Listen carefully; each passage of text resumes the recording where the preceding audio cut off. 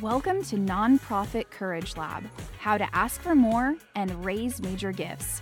I'm Julie Ordonez, your major gifts fundraising coach, and I'm on a mission to help nonprofit leaders like you get the courage and strategy to ask for more. No one has changed the world without first changing themselves. If you want to raise more money to change the world, you are in the right place. You ready? Let's go. Hello. Today, we are talking about how to recession-proof your fundraising strategy. This is such an important topic, and I am so glad that you are tuning in with me today because I really want to help you to be able to raise major gifts, $10K, $50K, $100K, 6- and 7-figure gifts, even in the midst of really difficult times and a recession. I think that this topic is something we don't talk about enough because I hear a lot of fundraisers and nonprofit leaders have this mindset or this worry that it's somehow wrong or bad or even unethical to fundraise when there is a recession, when there is a global pandemic. There's always a crisis.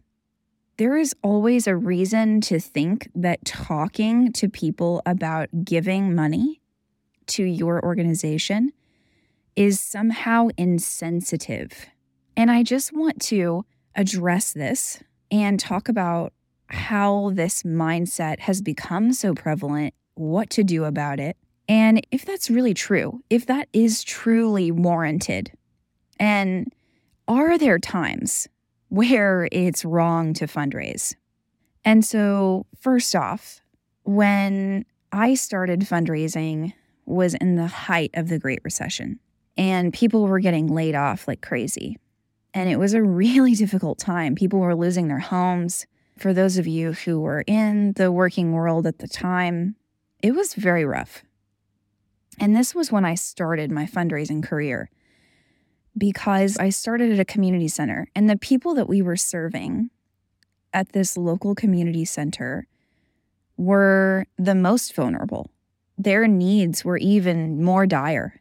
And so I definitely couldn't justify not fundraising.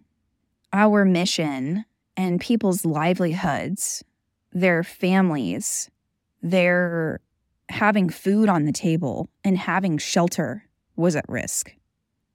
This was about survival. And so I was really clear that for people who were not in survival mode, perhaps their lifestyle was affected. Perhaps they're not going to be traveling as much. Perhaps they need to sell their second home.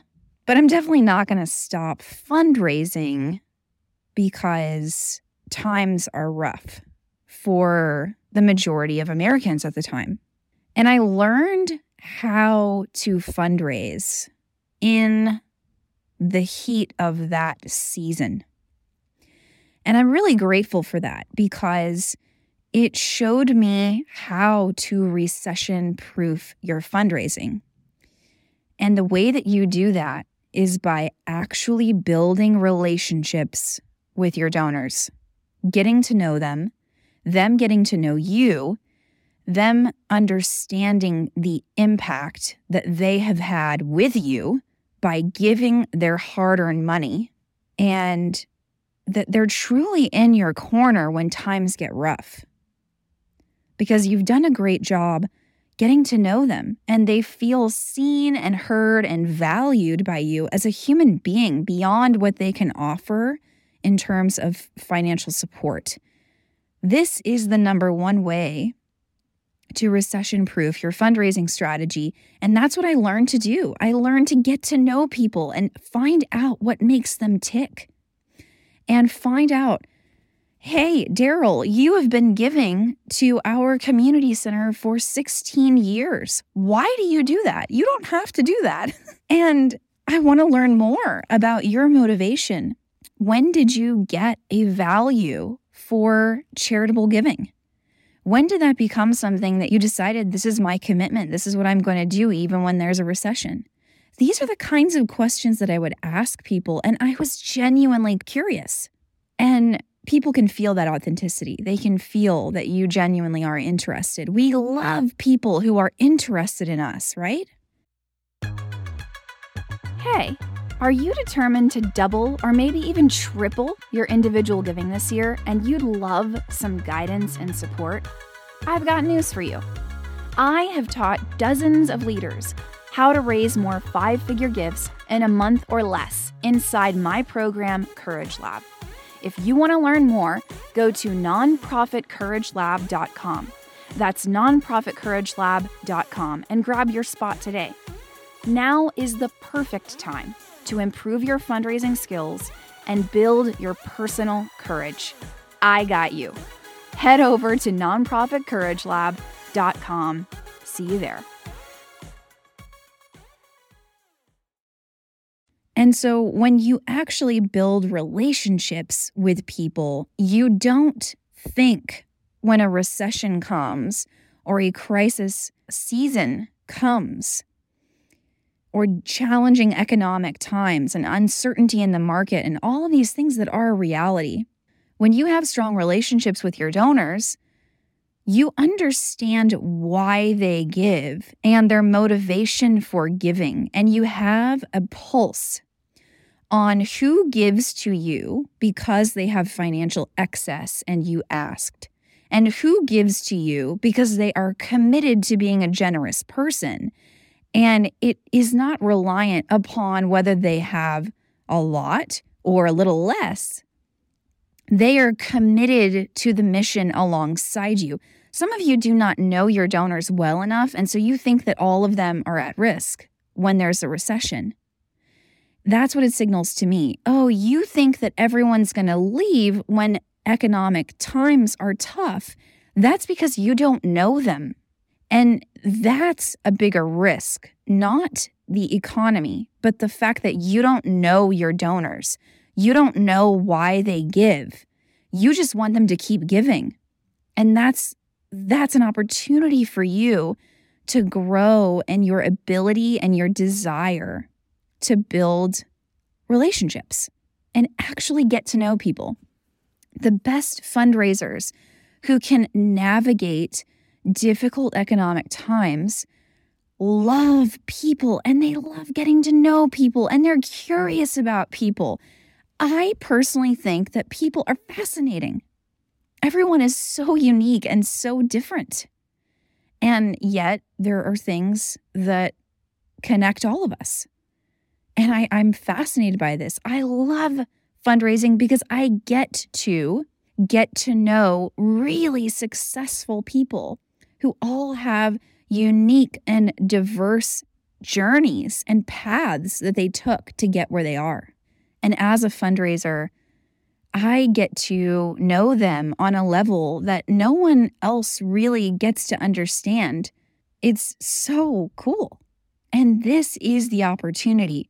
When you don't know your donors, sometimes you put yourself through unnecessary worry and anxiety and stress. When you know them, you know that you've got people who are committed to your mission no matter what. And that gives you a peace of mind that nothing else can. What's really going on when we say, like, is it appropriate to fundraise? I think it might be a bad time to ask people to give, is we believe that it's out of a spirit of wanting to be considerate of others. We want to be empathetic. We want to be kind. And we definitely don't want to overstep or offend or be insensitive in a difficult moment. And I completely agree. You know, when there were recently a lot of anti-Semitic statements and, dare I say, activity that was happening in my city in Los Angeles recently. And I have many friends and supporters and donors who I know who are Jewish, and I'm definitely not in the heat of those moments, going to ask them about their donation. I'm going to reach out and ask them how they are doing and that I'm thinking of them because I care about them as human beings. And that moment lasted for maybe a couple of weeks. And of course, I want to be empathetic and sensitive. And I stand with the Jewish community and I let them know that. And so that's true. And it doesn't mean that for months on end, I don't ask anyone to give. You have to decide if your mission is urgent and important and life-saving. And if it isn't, then you will find reasons to not ask people for money. And those reasons will be a disguise for the real reason, which is that you're chicken. You're scared. You don't want to offend anyone. You don't want to upset anyone. You don't want to make them mad. These are all things that are about you and fear. It's rooted in fear.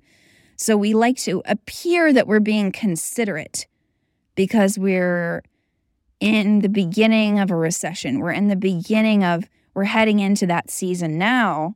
And so we say, well, it's not a great time to fundraise because, people are being laid off. And people, who are these people? There are your donors, and a lot of them, their wealth was created during recessions. They get wealthier and wealthier over the course of time. And sure, they might be taking a hit in the market temporarily, but over the course of years, their wealth has gone up. So actually, what you're doing is not using empathy. It's not actually empathy at all, because empathy is about putting yourself in the other person's shoes and seeing things from their point of view and imagining what their life is like. It has nothing to do with you. And this is something that we are limited by when it comes to rich people. We just cannot seem to build the muscle of empathy for rich people. I don't know why that is. Probably because as a society, we believe that rich people are evil and that we are holy and righteous and ethical and little angels because we're poor. And I say we, I mean people who work in the nonprofit world. And it's not true. We extend so much empathy for our community that we serve in our organizations. And yet we don't have that same level of empathy for people who are millionaires and billionaires. We take them for granted. We think that they should cut us a check whether we write the best email in the world or not. We deserve their money. We're entitled to it. This is prevalent in the nonprofit sector, and I find it disgusting. That is actually what is unethical, to objectify rich people and expect them that you somehow believe you are entitled to their money. You're not. No one has to give you a dime. And this is the attitude and the mindset that I approach conversations with donors. It's like, hey, why do you do this? Because you definitely don't have to. Yes, I know there are tax benefits to giving charitable contributions, and there are millions of nonprofits. So why do they decide to give to us? And that curiosity and the drive and commitment to invest in relationships is the best strategy that is recession-proof. When you don't do this, you not only endure unnecessary anxiety and stress and worry, but you actually really do put your funding at risk because you haven't invested in the people who make it possible for you to do this work. You've taken them for granted. You only hit them up when you need money. That's called objectification. I only come to you when I need something. Huh, okay. That's kind of a shitty relationship to be in, don't you think? Would you want to be in a relationship like that? I don't think so. The opportunity is to invest in your skills as a major gifts fundraiser so that you can build powerful partnerships with some of the most generous people in the world and change the world together with them, alongside them, and learn how to ask them for more and challenge them when it's appropriate. This is how you raise even more money in a recession. You build strong enough relationships. You understand someone's motivation for giving. You understand how passionate they are or aren't about the mission. You learn how aligned this is with their heart and their soul. And when you find out that someone is all in, you can absolutely ask that person for exponentially more than what they gave in the past. Not just because of their capacity, but because of their heart. This is the power of actually knowing your donors. And they need to know you. They need to know that you're trustworthy. They need to know that when you say you're going to do something, that you do it. They need to know that you will move with urgency when they offer to help you. That you can be trusted with more. Can you be trusted with more? If you can't be trusted with more when times are good, why would they trust you with more when times are bad? This is the power of relationships. When we know our donors and they know us, we have a recession-proof organization, and it is the best investment that you can make. Investing in building relationships with donors throughout the course of the year. If you don't, you really are putting your organization at huge risk. Building relationships with donors and major gifts fundraising is the most efficient and effective way to raise unrestricted revenue year-round in times that are good, in times that are bad. When there is a recession, you may just get an email from a corporation that says, yeah, we're going to be shutting down our CSR. Yeah, we're going to be cutting all philanthropy. It's so easy for companies to do. The same can be true for foundations. And don't even get me started on foundations. I mean, I don't even want to talk about them. They are not worthy to be on my podcast. Major gifts and individuals is the best way to make sure that you have the unrestricted revenue that you need to run your mission, to run your organization, because your community needs you to ask for more, right? Mine does. So season 2 of the podcast is all about recession-proof strategy, why it's important, how we can do it, what are the mindset pieces that really matter, and how do you develop those? I'm in your corner. I want to help you raise exponentially more than you think possible. And I want you to have fun doing it. I want you to enjoy it. I want you to enjoy actually talking with donors, getting to know them, and prioritizing fundraising in a new way, because you get wins and you like people that you're meeting with and you're inspired by them. Wouldn't that be awesome? It's totally possible for you. So stay tuned, more to come, and thanks so much for being here. Thanks so much for joining me, Julie Ordonez, your major gifts coach on Nonprofit Courage Lab, and for investing in yourself today. Head to nonprofitcouragelab.com to connect, follow, and share. If this has encouraged you, please rate and review this podcast. And remember, nobody changed the world without first changing themselves. Until next time.